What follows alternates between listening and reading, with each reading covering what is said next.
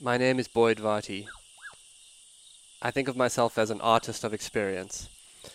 My passion is to create transformational experiences for myself and others as a way to explore what it means to truly live. My central exploration is to live on what I would call the track of your life. To me, this is to live courageously towards the discovery of what you are called to and to what life asks of you. So much of how I live has been informed by my passion as an animal tracker. I'm following the trail of my own life and reporting back.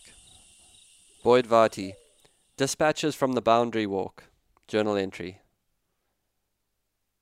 There are a lot of reasons to walk. You might walk for exercise, relaxation, exploration. None of these were our reasons. Our reason was more the classic intention of masculinity, the archetypal desire to challenge yourself, the simple wish to push and see if you can. It was Duncan, Londolosi's general manager, that first escalated the situation. I had suggested that one morning we should do an enjoyable long walk through the bush. That's a nice idea, he said, which is what he says when he has a better one. Or, he went on, we could walk the entire boundary of Londolozi. To be honest, the idea unnerved me, the reason being that I am someone who fairly regularly walks distances of up to 25 kilometers. And I know how well walked you can feel at that mileage. So the idea of doing double that certainly gave me pause. Duncan, on the other hand, was using a strategy that has worked for him in the past when facing long mileages. It's a kind of powerful psychological denial, the deep belief that everything would be completely pleasant. This is where he planted his flag. Slowly, a plan was hatched. We recruited the two Jameses, Head Ranger James Souchon and Londolozi digital storyteller James Tyrrell. We would be a four-man team. All of us were pretty good walkers, but more importantly, we were good talkers, and stories on long walks eat mileage. We mapped out the route, a glorious 50-kilometer circumference. Then we shot our mouths off around the camp that we could do it in under 9 hours, so that there was enough ego invested to keep us going. The route would take us through all of Londolosi's beautiful terrain, along the Sand River, through the beautiful clay soils of the eastern boundary, dense with tambuti and jacket plum groves, then down to the deeply secretive south, where unexplored dry river beds were the home to huge trees. The route would bring us through the open areas with its black cotton soils and red grass, teeming with zebra and wildebeest. We would cross the river again into the north, follow the land's beautiful undulations through sandfelt and silver cluster leaf. We prepared ourselves the night before: sun cream, plasters, hats, extra socks, electrolytes, and we went to bed with that wonderful feeling of anticipation that one has before a day spent on one's feet in the wild. By 6 a.m., as the dawn was breaking the next day, we were on our way. I could tell you in quite linear terms about the day. I could tell you of the sunrise and the way the stars gave way to the morning. I could tell you of the freshness of the air and a beautiful herd of giraffe that ran next to us, perfectly symmetrical as we walked. I could tell you of an incredible moment where James spotted a lioness through thick bush on our flank. How we all stopped as about 40 meters ahead of us the Nsevu pride crossed the road in beautiful golden morning light. I could tell you about so many of these moments. But that would only be half the story. A day spent walking in nature is somehow more than what happened. It is more than sightings and encounters with game. It's archetypal and metaphorical in some more mysterious way. When a group of people travel a great distance by foot, it is as if some ancient part of us is activated.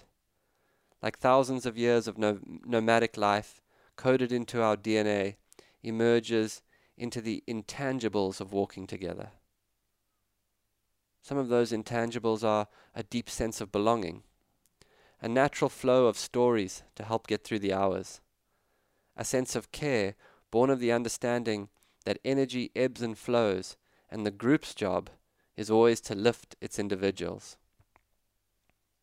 The desire to keep going slowly, step by step, no matter how sore or tired you are.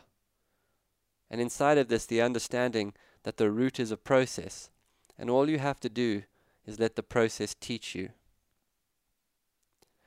We made tremendous time through the first 25 kilometers, delayed only by the lions and then 2 bull elephants that crossed our path. In the south, we met some rangers from a neighboring reserve and took some time to stop and be courteous with a few hellos. But generally, we walked. We walked with strange pains transferring around our bodies. We walked through ever-changing terrain. We walked past ostriches and impala. We walked on roads that seemed to have different personalities, grassy, uneven roads that were like a complicated lover, requiring you to constantly watch your step. We walked on roads that felt like easy friendships, and roads thick with sand that felt heavy with grouchy energy. There is something both wild and mentally restful about being on your feet. I remember when I first started working as a high-performance coach, one-on-one sessions done walking constellated a much deeper conversation than sitting across a table from someone. As I walk now, I was also appreciating the robust physical capacity of animals that move almost exclusively by their own feet. All the time we chatted easily and let the splendor of the reserve drench us with a feeling of gratitude. I think again of how shared endeavor in nature has built into it a kind of team spirit. In places, the views west to the mountains and east into the Kruger National Park oriented you in a larger perspective. You experienced yourself in the center of this new perspective, which seemed to, in some fundamental way, expand life. I've heard it said that the experience of awe is the feeling that you are both vast and humbly small at the same time. For me on the walk, it was often like that. I thought of how walking is in some tangible way the feeling that you are participating in life and progress. Walking is a kind of grounded antidote to modern life, where so much happens digitally while nothing actually happens. Somewhere around the halfway mark, I ate a peanut butter and jelly sandwich, which was the best thing I've had in ages. Eaten under a tree on the banks of the Sand River, with mileage behind you and mileage ahead of you, I tell you, I would have chosen it over any Michelin-starred experience. It placed me so in the moment. It was so perfect to be truly hungry. It was so simple. The second 25 kilometers was deeper. The long, rising and falling roads of the northern boundaries. Up the hill from us, framed against the horizon, a herd of elephants crossed the road.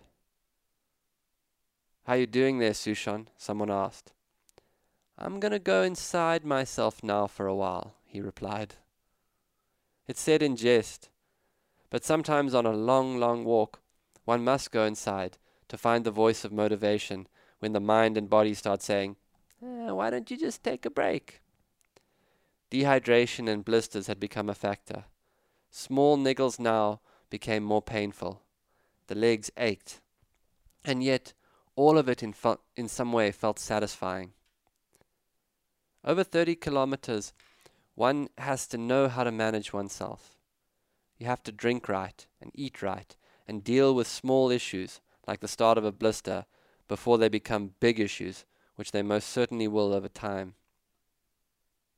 Eventually, on the far northeastern boundary, we turned for camp. Like horses turned for home, a tremendous fresh wave of energy came into us.